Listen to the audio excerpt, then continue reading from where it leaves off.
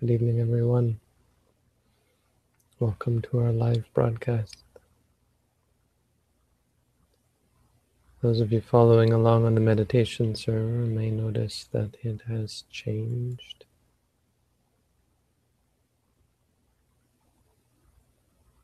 We're now using the new server, the new platform, new server too, new platform too. So, great appreciation for the people who've worked on this, Sebastian and Martin, Doug, and anybody else who submitted issues and has been commenting or helping out with it. Looks great. I'm sure there's going to be some difficulty transitioning, but that's always good. It's always good to shake things up so we don't get too complacent.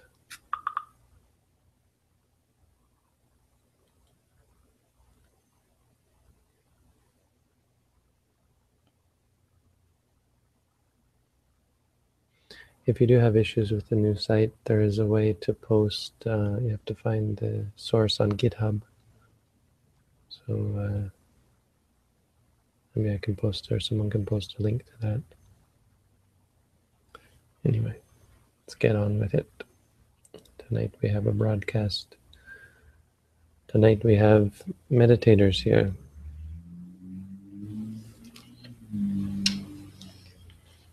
So we have two meditators.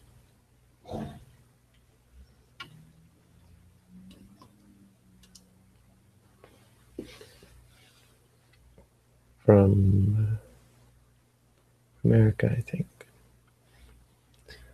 So we'll be trying to focus as much as possible on meditation teachings. Tonight's teaching is, I think, quite pertinent, something for all of us to keep in mind.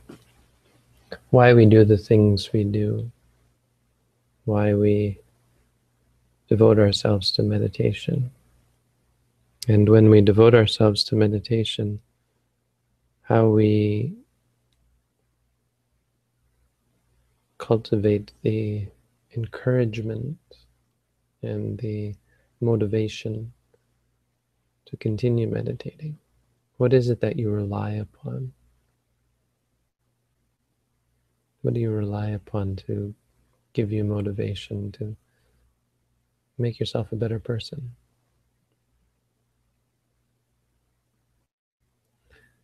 And the Buddha gives us three. This is a fairly well-known list of three adipateya.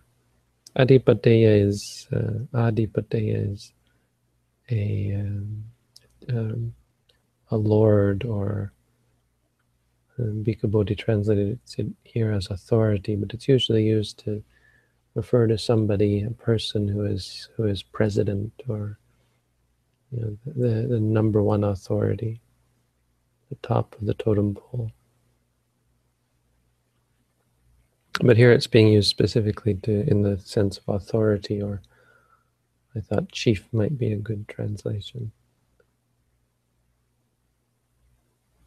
It's something that overlooks, that lords over your actions, directing them.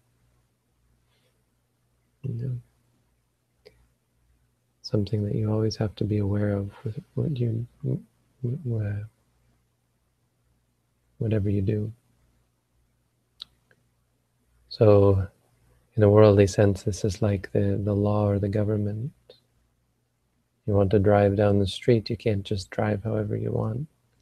You have to keep in mind that there's authorities. There are those beings and institutions that will punish you, that will get in the way of you doing things however you want, and have an enforcing of certain rules and regulations. So we have to keep that in mind. In the Dhamma, the Buddha recognizes three authorities, or chiefs, maybe authority is a better word. three things we always have in the back of our mind, and that are useful to have in the back of our minds to remind us and to keep us on the path, keep us going in the right direction. These are the three adipatteya. And the first one is attadipatteya, taking oneself as authority, or as the Lord, director. Let's say authority. Stick with that. Number two, lokadipatteya, taking the world as authority. And number three, dhammadipatteya, taking the Dhamma as authority.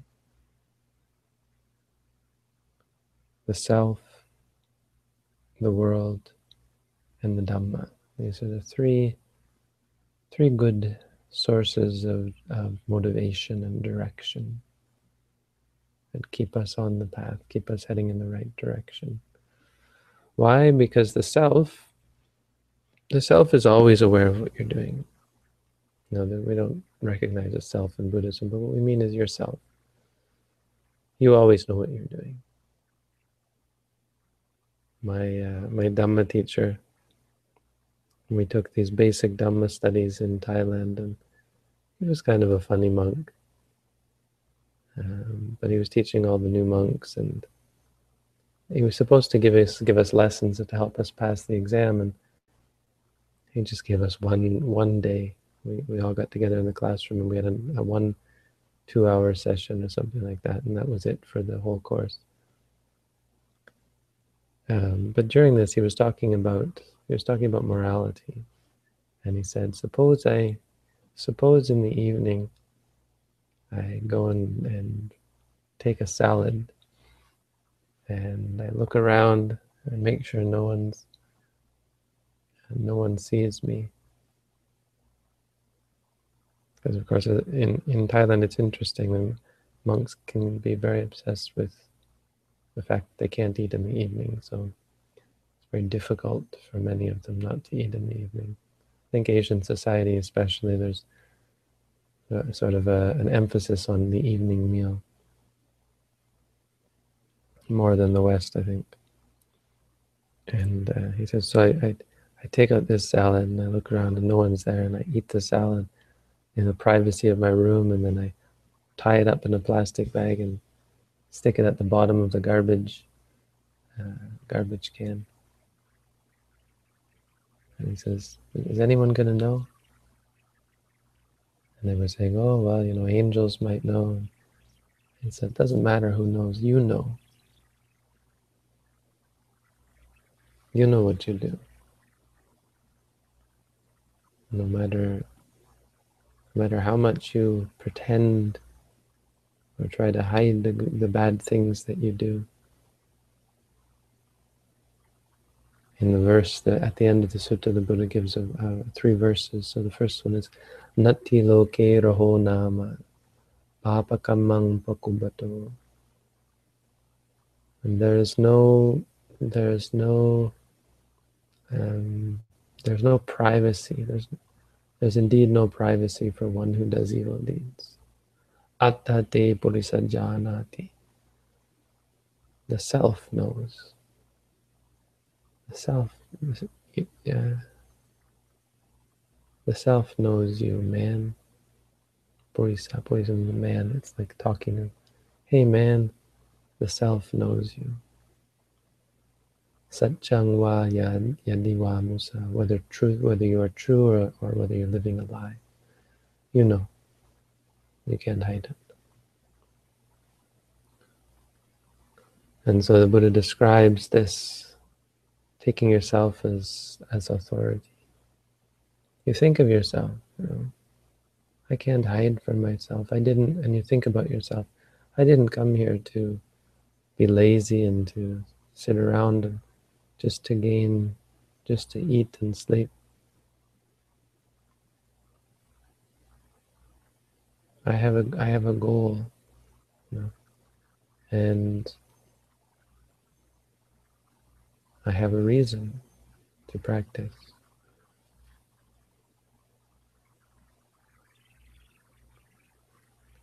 He says, Apicca kum hi otino jatiya jaraya marannena. I am surrounded by birth, old age, sickness, and death, sorrow, lamentation, and despair, suffering and pain.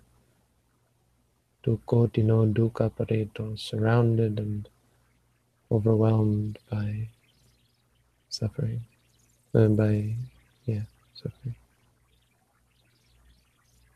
Immersed in suffering, afflicted by suffering. I have this problem. I have a reason for what I'm doing. These problems are not going to go away on their own. You think about yourself. It's the best reason to practice. Why are you doing this? You're not doing it for me or for make the world a better place. You're doing it for yourself. That perhaps an ending to this entire mass of suffering can be discerned.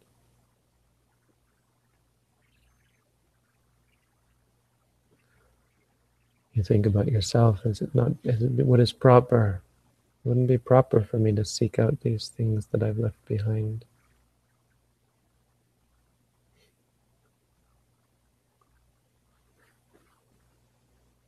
And in this way, thinking about oneself, one arouses energy, establishes mindfulness, cultivates tranquility of body, tranquility of concentration of mind, and then abandons unwholesomes and develops the wholesome, abandons what is blameworthy and develops what is blameless.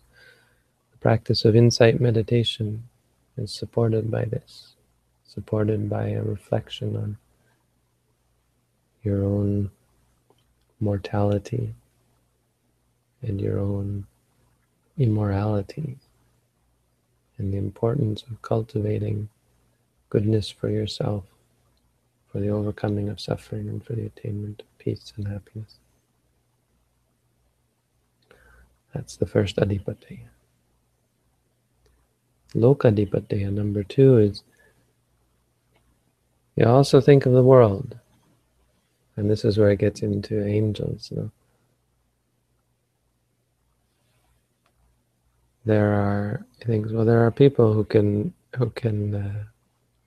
They're angels, and there are ascetics and Brahmins who have psychic potency and the divine eye, who know the minds of others. Putting aside that, people will know. People will know you when you talk, when you act. If you're not a meditator, if you don't have a mind, if you aren't cultivating mindfulness, there's a difference. You can fake it, but faking it only gets you so far.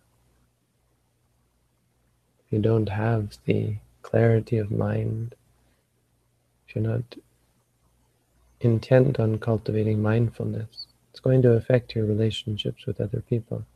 You're going to get angry, you're going to be greedy and stingy and jealous, conceited and arrogant. All of these things will come out in your relationships with others. The world will censure you. The world will punish you in so many ways.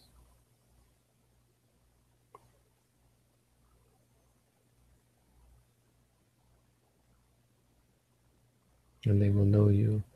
Look at this person. No, they've come. I was talking about monks specifically, but they will know you if you will get your reputation based on your mind.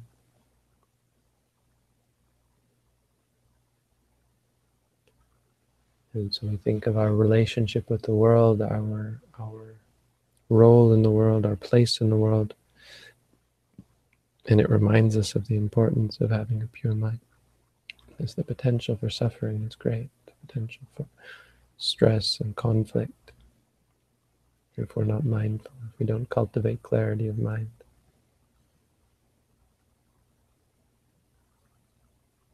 So that's the second Adipatteya, and because of that, thinking of that, then when it arouses energy, cultivates mindfulness, the body is tranquil, and the mind becomes focused. And through the practice of insight, based on this motivation, One abandons the unwholesome and develops the wholesome. And the third, adipataya, dhammadipataya, putting aside the importance to oneself, putting aside the importance to another. One thinks of the Dhamma itself, the teaching itself. One remembers how pure the teaching is. This teaching that we have is not something you find every day. One of the greatest motivations for a meditator is the study of the Buddha's teaching and the confidence and the appreciation of how pure and how profound it is. And through appreciating how pure and how profound the Dhamma is, how great it is, how directly visible, how immediate, how open it is, how accessible it is, that you can experience if you practice on your own. And having this Dhamma, what am I wasting my time for? Why wouldn't I cultivate great things, better myself? And using the Dhamma as a base, one motivates oneself, cultivates energy, establishes mindfulness, tranquilizes the body, concentrates the mind, and taking the Dhamma as authority in this way, one abandons the unwholesome and cultivates the wholesome. These are the three authorities. So here's a reflection. If we were talking about reflections yesterday, this is an example of a reflection that you can do. It's a metta, it's M-E-T-A, it's not meditating. It's not part of the meditation, but you back off and you think about these things and they give you encouragement and motivation, and they straighten you out and put you on the right path. Keep you from straying because you think about the consequences of straying. Consequences from your own point of view, how you're going to have shame and guilt. Consequences on how the world is going to look at you. And the simple consequence that it's not according to the Dhamma. This Dhamma is the truth. It's wrong. Greed is wrong, anger is wrong, delusion is wrong. Getting involved in them is just, it's not that anyone has to say it's wrong, it's just the truth. There's no good that comes from them. The only thing that comes from them is bad. And so with these three, we cultivate meditation. So, there you go, that's the Dhamma for tonight.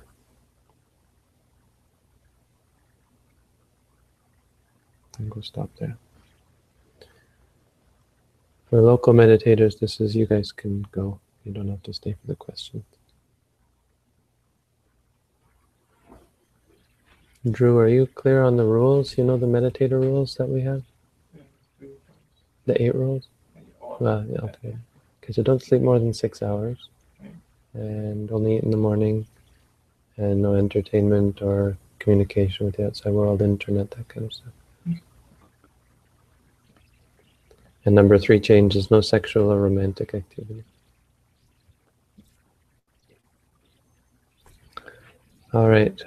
So yeah, the audio broadcast isn't working yet. I'm not sure what's wrong, but we have to transition over, so that's going to be down for the near future, unfortunately.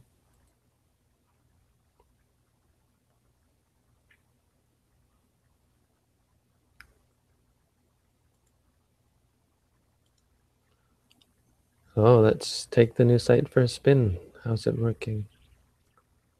We've got a question-only mode, so we click this button and we only see questions. I think I can click on the questions and get rid of them. I can. Because I'm the admin. Okay, so YouTube is the only way to listen to the live broadcast for now. Hopefully we'll have the audio up soon. I'll have to work on that. All right.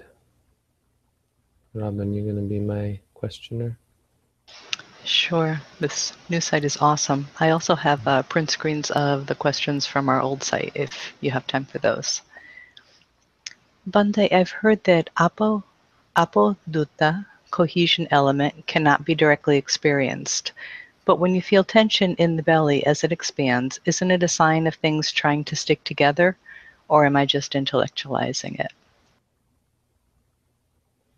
No, you feel tension. You don't feel stickiness. Stickiness creates tension. But what you feel is the tension. Apo dhatu. Apo means water. Dhatu is the element, the water element.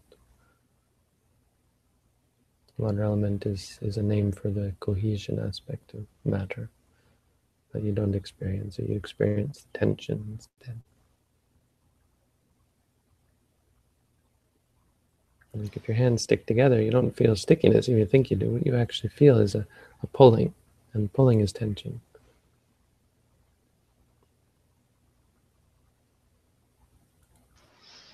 Are there any beings that will never attain Nibbana? Well, never is a long time. I mean, in the face of eternity, you can't really say never, can you? But there's no reassurance that every being is going to attain Nibbana. I don't even know that there's an assurance that there's a limited number of beings. Beings might be unlimited, infinite, whatever that means.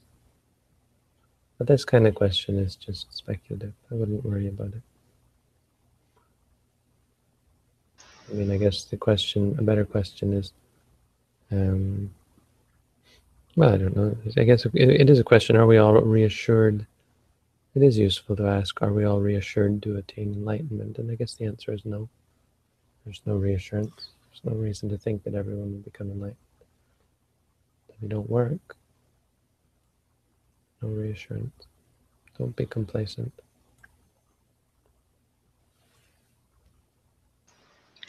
Last year, I spent about a week in pretty deep bliss, which led me to think I had attained stream entry. Any advice on how not to fall for the trap of thinking you're enlightened when you're not?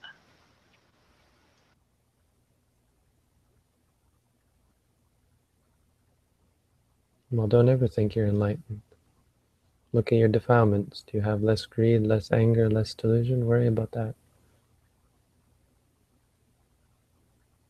You know, the only real way to know you're enlightened is, at least a sotapanna, is that you attain nibbana. And if you can attain nibbana and repeat the experience and be clear that what you're attaining is freedom from suffering, you know, the cessation. But even that, you know, it's very easy for an unenlightened being to think that they're attaining nibbana and not actually.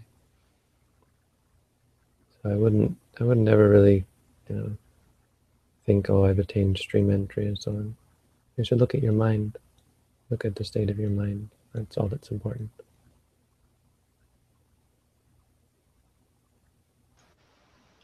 With sincerity, what is the benefit of studying scriptures for you? How does one cultivate an unknowing mind with intense scripture study? Thank you. You don't need an unknowing mind. That's not what we're cultivating. I mean, intense scriptural study can get in the way, not for that reason. It gets in the way because of the habit it creates. It creates a habit of mental fomentation, mental reflection. So it creates more thinking, which is potentially problematic unless you can learn to be mindful of it. There's no reason to do intense scriptural study, I don't think. Not unless you're, say, a teacher or a monk and you've got the time. If you've got the time to study as a monk, for example, then it can be good because it gives you more ammunition to teach with. But I think there's limited benefit to scriptural study. It's not to say there's no benefit, and certainly there is benefit. It's a good thing to do. But anyone who thinks there's great benefit, I think it's easy to overestimate the benefit. There's not a huge benefit from studying scripture. It's much more important to understand them and then to put them into proper practice. And concern yourself more with proper practice, because that's the most difficult thing, to be able to practice correctly.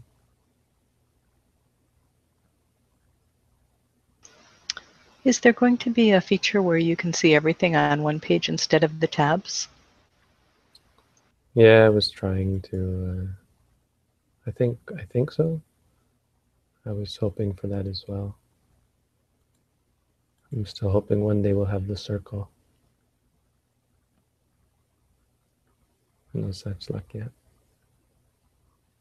But whatever, this works. I mean, the most important is, we're not supposed to anyone be meditating during the broadcast, so that's the meditation section, right? And then you click on this one, and this is for when we're doing the broadcast. So now we're here, and the commit tab is just, there's lots of people committed, which is great, but that's completely personal. So I don't think it's necessary to have everything on one page. I don't see the point. Does playing video games that are violent leave karmic traces in the mind? These are questions from the other side? Yes. Yes, I mean, not violent. I had to answer this question a few times already on this in the recent times. It's not like it's the same as killing or even violence necessarily, but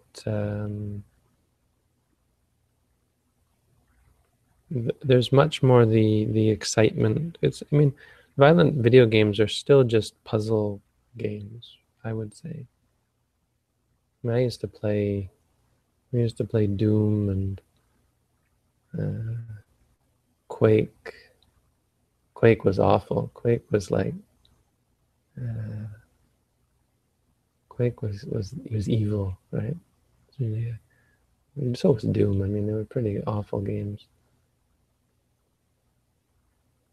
But it's more like, I mean, you could, but I don't know that anyone actually, unless you're already quite perverse, I don't think anyone actually plays these games happy about the idea of torturing and killing other living beings.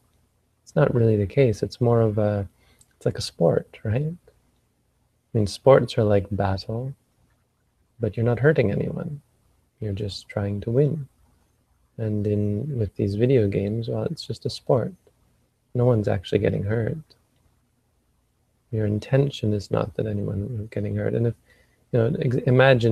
ask yourself if you knew that that this was actually a representation of something you were really doing. Ask yourself if you'd still do it. That being said, I mean, it's not clear cut. It depends on your state of mind, right? Could there be some cruelty involved or cultivation of cruelty? I suppose. I don't think it's as pronounced as people think. I can't imagine someone becoming more cruel because they play these games. Desensitized to violence, but that's much more about the seeing it than the doing it, I would think. Yeah, I don't know. I mean, the only thing that's clear about it is the attachment to it, and the incredible waste of time. I used to spend hours on these games. I always have to chime in my 2 cents and say with the multiplayer games, incredible amounts of greed and anger can come up playing these games. I have heard these horrible culture. I've seen examples, I've seen transcripts of some of the horrible culture that is involved in these online games, right? Yeah. Well, I mean, there's good culture too. It's it's just like society. It's a microcosm of society, but because people are anonymous, it can be very cruel. Usually get that bad, right? Yeah, it can be very cruel. Worse than YouTube comments. Yeah, and the greed, for the loot and everything is intense. Bhante, do you recall which book from the Mahasi Sayadaw talks was regarding the Rupa stands? It's a follow-up question on behalf of a member of our meditation community. The Rupa what? Rupa stands. Oh, right. No, one of the basics. I mean, I can. Let me see. I see if I can find it for you right now.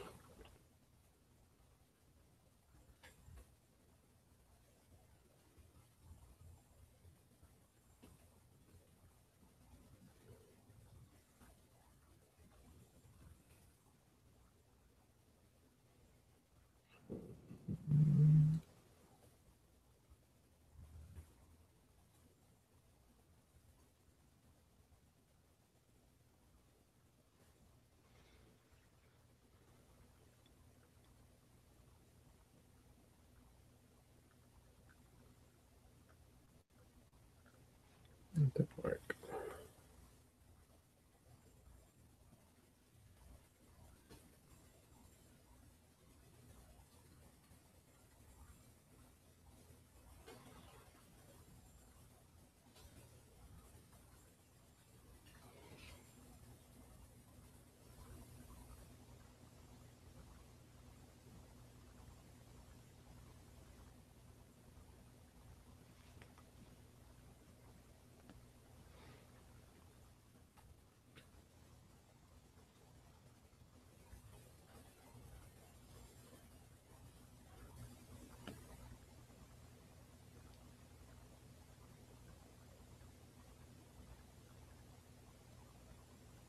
Hmm.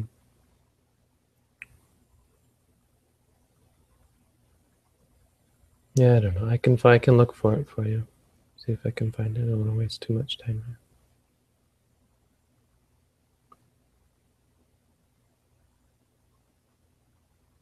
More questions?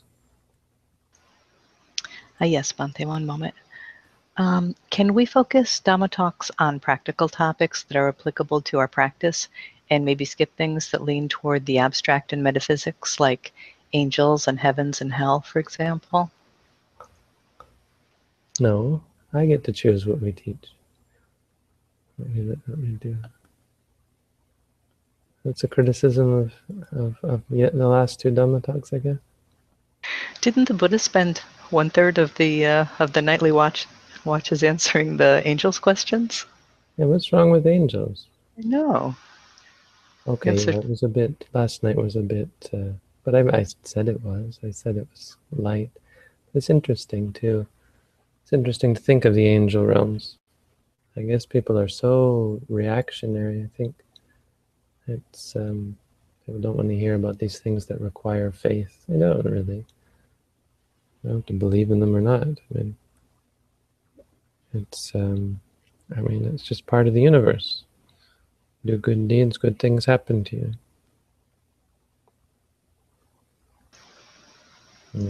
I don't know. I don't know what people expect from these broadcasts.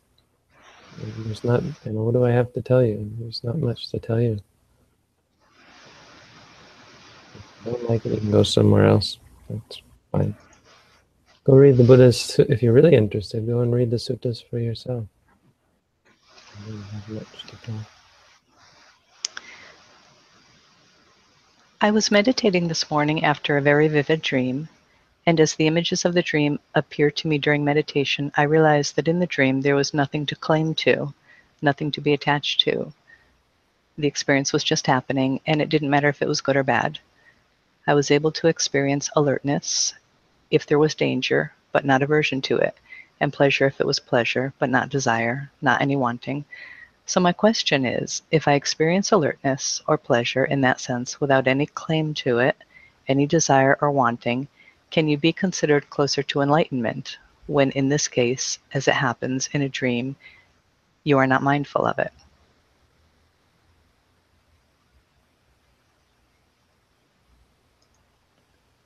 I doubt it. I mean, I don't think a dream is really a good example of any positive or beneficial state. A dream is a sign that the mind is not focused, that the mind has distraction in it. And there is another question along with it.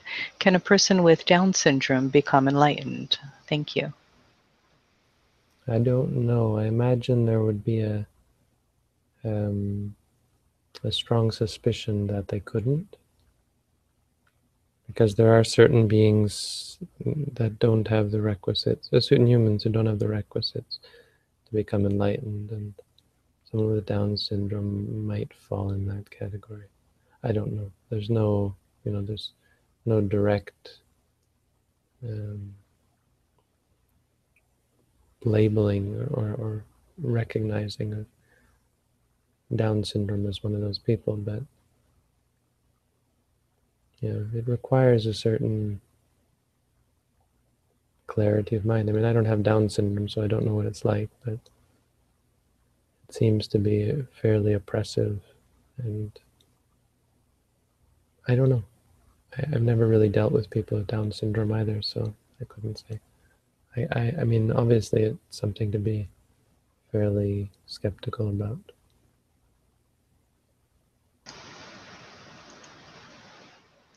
I have a friend who did something not good, and I lost a lot of money because of what she did. I am angry at her, and I like being angry at her, and I want her to suffer because of what she did to me.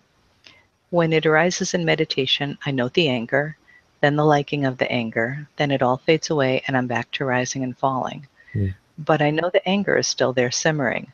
Should I purposely bring it to mind so that I can keep practicing my noting? The anger is not there. The anger is, I mean, nothing is always there. This is what you're trying to see. You're trying to see that things come and go. That person who you're angry at isn't always there, doesn't exist. This is all, it's all part of the same realization that we're striving for.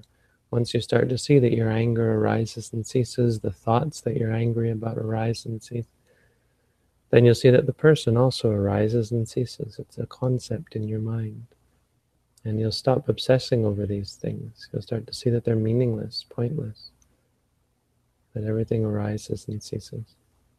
So try and see what is there. When you say it's simmering, well, what does that mean? Is there a feeling that's there? If there's a feeling, then note the feeling. If there's not anger, don't note anger. And don't go looking, absolutely. Because that creates bad habits. That creates the habit of looking, the habit of instigating. It's a bad habit. Try to see what is there. Don't try to create something. Don't try to find something. If it's not present, don't go looking for it. Are we ever going to be able to add commitments to the new site? Maybe. If you're really nice. It seems the 3 marks of existence are all pointing to accepting things that you cannot control. Is there an explanation for the calm, silent state that arises from acceptance?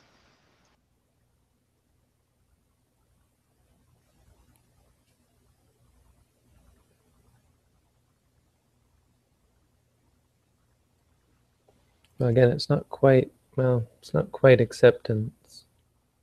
Although I suppose insofar as you accept that you can't change things, but you're not in control. I mean, yes, absolutely, because you're no longer getting upset about things.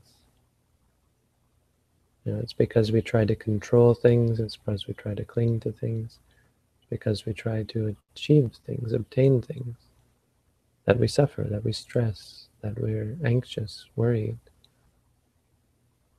I mean, isn't it obvious? If you stop stressing, you're calm. You stop judging and reacting, and of course you're going to become more calm and more peaceful. But ultimately, we're not looking to accept things. We're looking to reject and let go. Not reject in terms of dislike, but reject in terms of dismiss, become disinterested in. So don't focus too much on acceptance. It becomes problematic because it just makes you calm and peaceful. It doesn't free you from suffering. I'm trying to see things to the point where the mind lets go of them, says enough. I have no use for this, and it lets go. So the 3 marks of existence, the 3 characteristics of sankharas are for the purpose of cultivating dispassion and renunciation and the giving up and letting go.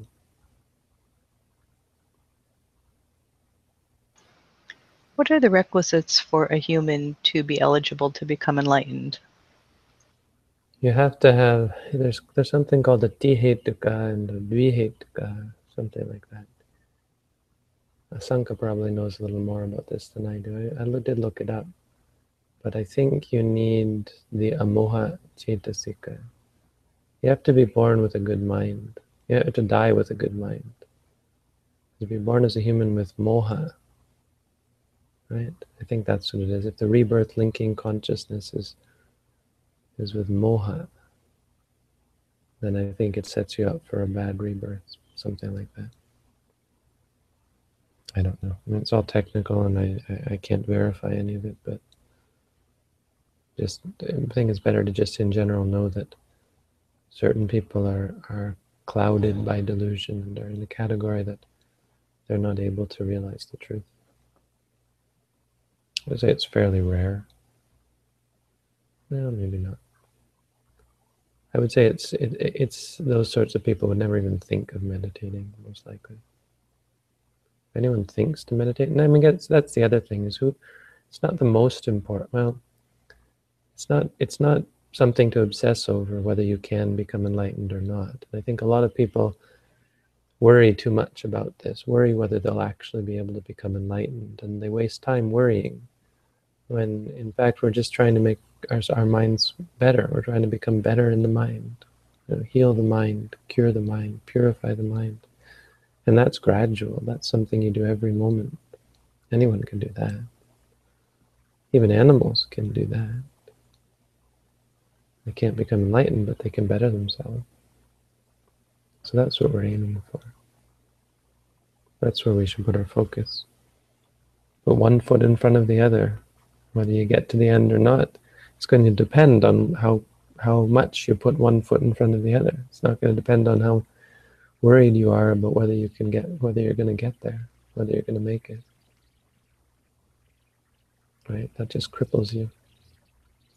It actually gets in your way, sets up an impediment.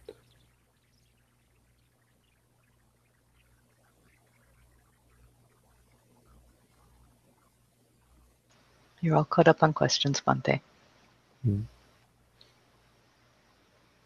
So when I click on the questions there, so they put answered on them. That's great. These guys really went above and beyond for the server. Yeah. One thing we don't have is who's online, right? We don't have a list of who's online at the top. That was nice. It was nice to know how many people were actually tuned in. Well, at the moment, since you can only hear it on YouTube, you could also see on YouTube how many people are listening. It's true. Let's see. 40 viewers. Nice. And this certainly seems like it was a very smooth transition too. What a super team. Mm-hmm. You should mention how far away everyone is from each other that worked on this as well. Right. We've got well, 2 of them are in Germany, aren't they? Isn't Sebastian also in Germany? I'm not sure. But Doug is in Australia. Yeah. And basically the 3 of them. I mean, I did the original site here in Canada, but and the app that this is based on, the Android app, which will no longer work. I was supposed to redo the app to turn it into just a notification. Hey, don't use this anymore. I didn't do that yet. Maybe I'll do that tonight.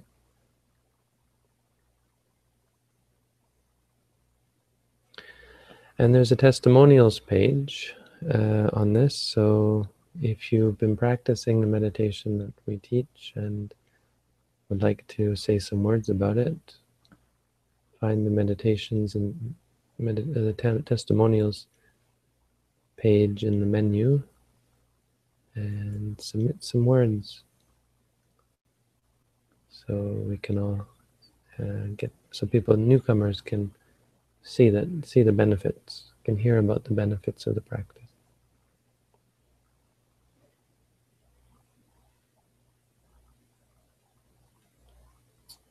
We're all caught up, huh? I thought we were, but it actually looks like we missed one. Do you ever do teachings in Toronto?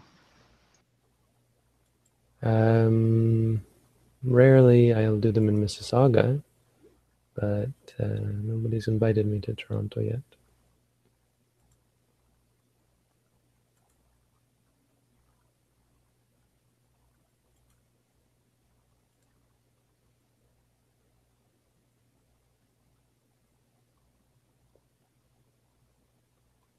Who's clicking? Someone else is able to click on the questions. Is that what that means?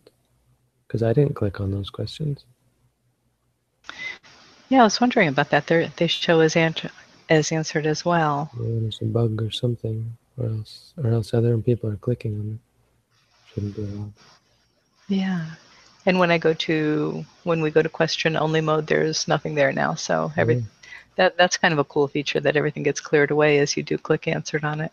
Yeah, that looks like they're being cleared away without us clicking on them.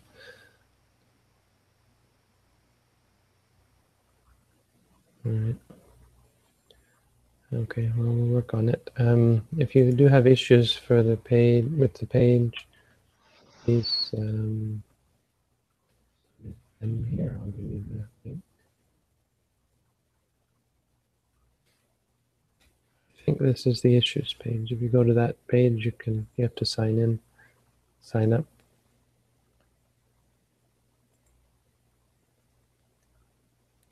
Okay, who else can anyone else click on that question and make it answered?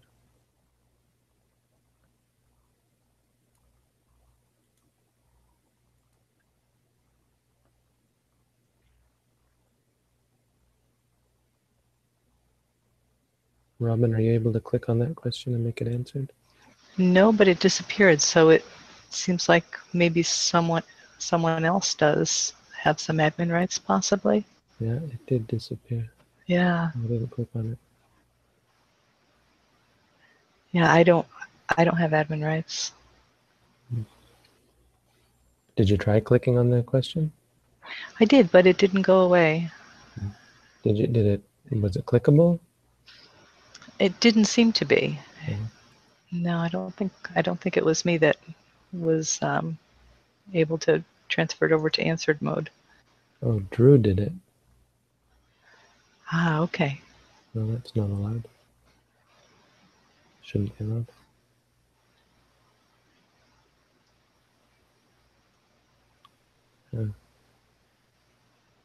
Well, if you can tell, because for me they're highlighting when I hover over them, they're highlighted in green. Oh, Bond thinks it might have been him, and that makes sense because he was working with the IT team. Is he an admin? Maybe.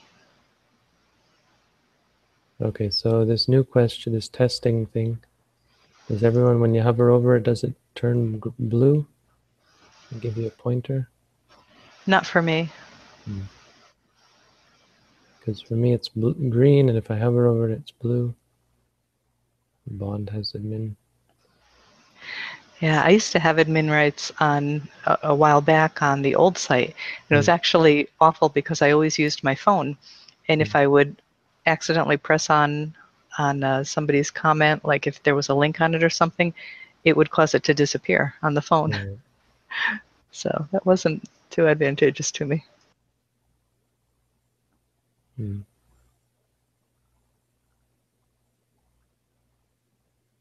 So Bond has admin rights. So I can click on them. If I click on them here, they're both answered.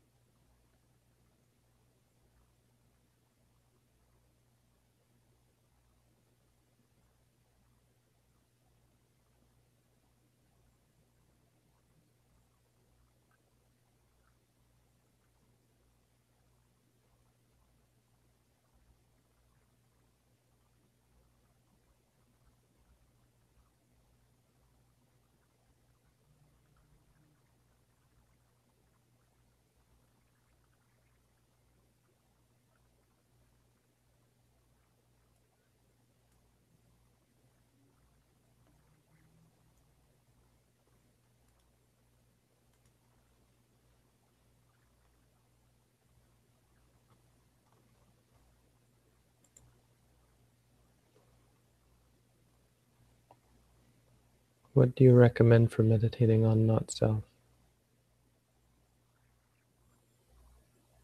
Have you read my booklet on how to meditate? That's the meditation I recommend.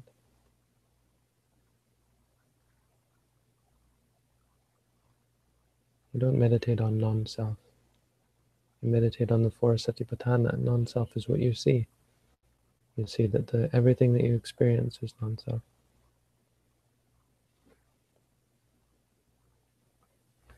During walking meditation, I had back pain. My timer went off. I felt that I could have stood there till I dropped. Enough the disliking.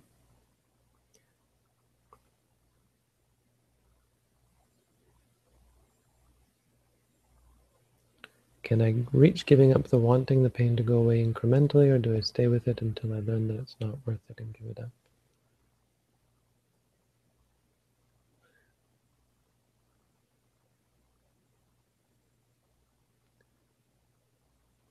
Well, disliking can't stay for 15 minutes. I mean, it'd be impressive if it did, but I would try to, I mean, it'll take some time, but over time you should be able to see that the disliking is one thing.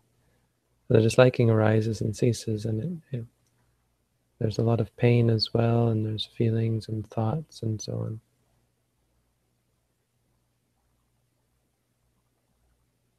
But you won't give it up. It'll keep coming back because we're not trying to force it away or turn it off. We're trying to see, and that's what you're doing. You know, it's actually pretty good. For 15 minutes, you were able to see and learn a lot and get a real taste of what disliking is all about. And the fact that you can see that disliking is causing you to suffering is really going to impact your future. I mean, it changes the way you look at anger, at disliking. You're going to be less inclined to dislike in the future. So incremental, yeah, in general it's incremental. You start to ease up your hold on things, the intensity with which you cling. And if you do it again and again, eventually you let up, and you become more objective and more clear until you're able to really see the experiences just as they are. And that's when the mind lets go. That's when you no longer see any reason to react, any reason to fuss or fret or worry about the pain or anything. It takes time, and certainly in cases where the pain is intense, it's not going to be easy. There's nothing easy about this practice. It's simple, but not easy. But just don't expect it to go away or things to get better. The thing that's going to get better is your reactions, your approach, your point of view of these things. And we're no longer inclined to get angry, no longer concerned about things like pain. And become much more patient with it. That's the idea. Actually, are a couple of other questions, Bhante. I think they just hadn't gotten, they didn't have the question marks near them, so they didn't go into question mode. Do you have a couple of minutes? Yeah.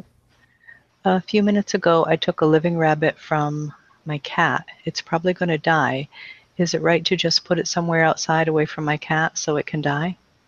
Yeah, that's reasonable. Someone brought a wounded bird to Ajahn Tong once, and this kind of drove it home for me. He didn't want to have anything to do with it. He said, "Go put it away." It was almost go put it somewhere in nature. And to me, it was interesting. It was really interesting to see his reaction because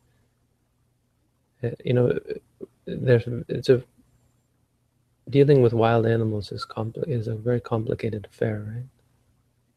Dealing with other beings in general and their suffering is a complicated affair. You certainly don't want to get involved with it. You only cause more stress and trouble. Better leave the natural world on its own. because otherwise you get caught up in it and you try to save all beings, and then it's down the rabbit hole. No pun intended.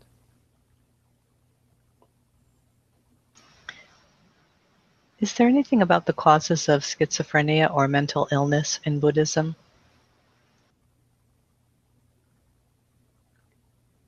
I mean, they don't mention schizophrenia, but there's certainly some implication that one state of mind when one passes away is going to affect the base mind that one is reborn with, and the brain and so on.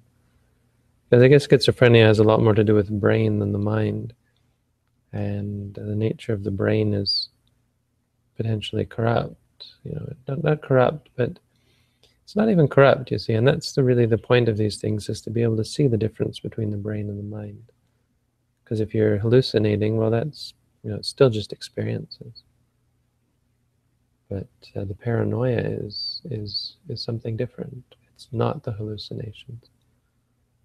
And being able to separate those two is crucial, to be able to experience the hallucinations without becoming paranoid. But yeah, so I think that makes it easier to see how it happens, because we aren't reborn with a messed up mind. We're reborn with a messed up brain based on our moment of death. So, and also you could argue based on the 9 months in the womb that we're mucking around with this new fetus. So the mind is there getting caught up and excited and giving its whole to this new state. So if the mind is all messed up at that time, I wonder if you could argue that that's why mothers who drink alcohol get children with potential problems, right? Could it be that you mess up the mind, or you disturb the being, and so the mind gets upset? And that's just conjecture, but yeah, I mean, I would say the brain is much more likely the culprit there, and that's what's being affected by things like schizophrenia. And that comes from past lives. You would think it comes from the state of mind when one dies.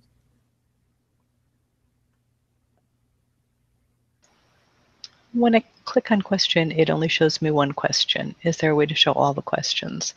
I think that question was from a while ago, so maybe there was only one question submitted at that time. And then a question about something we talked about within the last couple of days. What does Buddhism think about transgender people? Can transgender people reach enlightenment and nirvana? Are there any texts that talk about transgender people? There is some discussion. They're not allowed to become monks, simply because they. Wait a second. Transgendered is someone who changes their gender, right? I probably wouldn't be allowed to become a monk, but in becoming a monk, there's lots of restrictions, and it's a fairly conventional state. Becoming a monk is not reality; it's just an artifice that the Buddha created. So he had some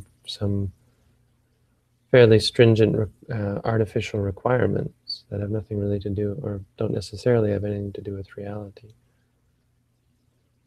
But in terms of reality, as someone who's transgendered, there may be something in the commentaries about it not being possible for them to become enlightened, but I would say, as I mentioned before, it's probably more difficult. It's most definitely more difficult, because they're going to be much more, all other things being equal, it's going to keep them obsessed with their sexuality, with their gender, with their body. There's more of an obsession there in general. Of course, the generalization, but if someone is transgendered and then just gives it all up and realizes how futile it all is, then certainly they could become enlightened, I would argue. How should you treat your relationships with non-meditators? That's a good question. Yeah, I mean, you should treat your relationships with everyone mindfully. You know. Obviously, if someone's not meditating, it's going to be clear that, and maybe even before it's clear, you can remind yourself that most likely they're not going to have the most wholesome mind state or the best of intentions. So there's going to be increased problem and difficulty dealing with these people. And so you want to spend less time with people who are not meditating if possible.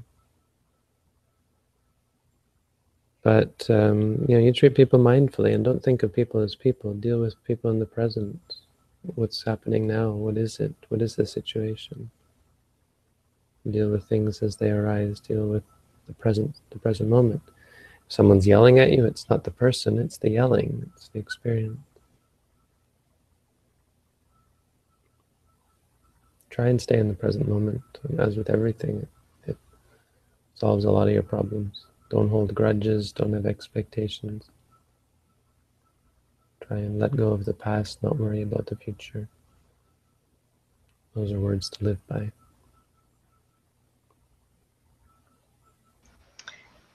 And then Banto's asking about posting the live stream link. Are you still recording the audio only portion, Bante? No, I tried. It's not working right now. I'll try Okay. again.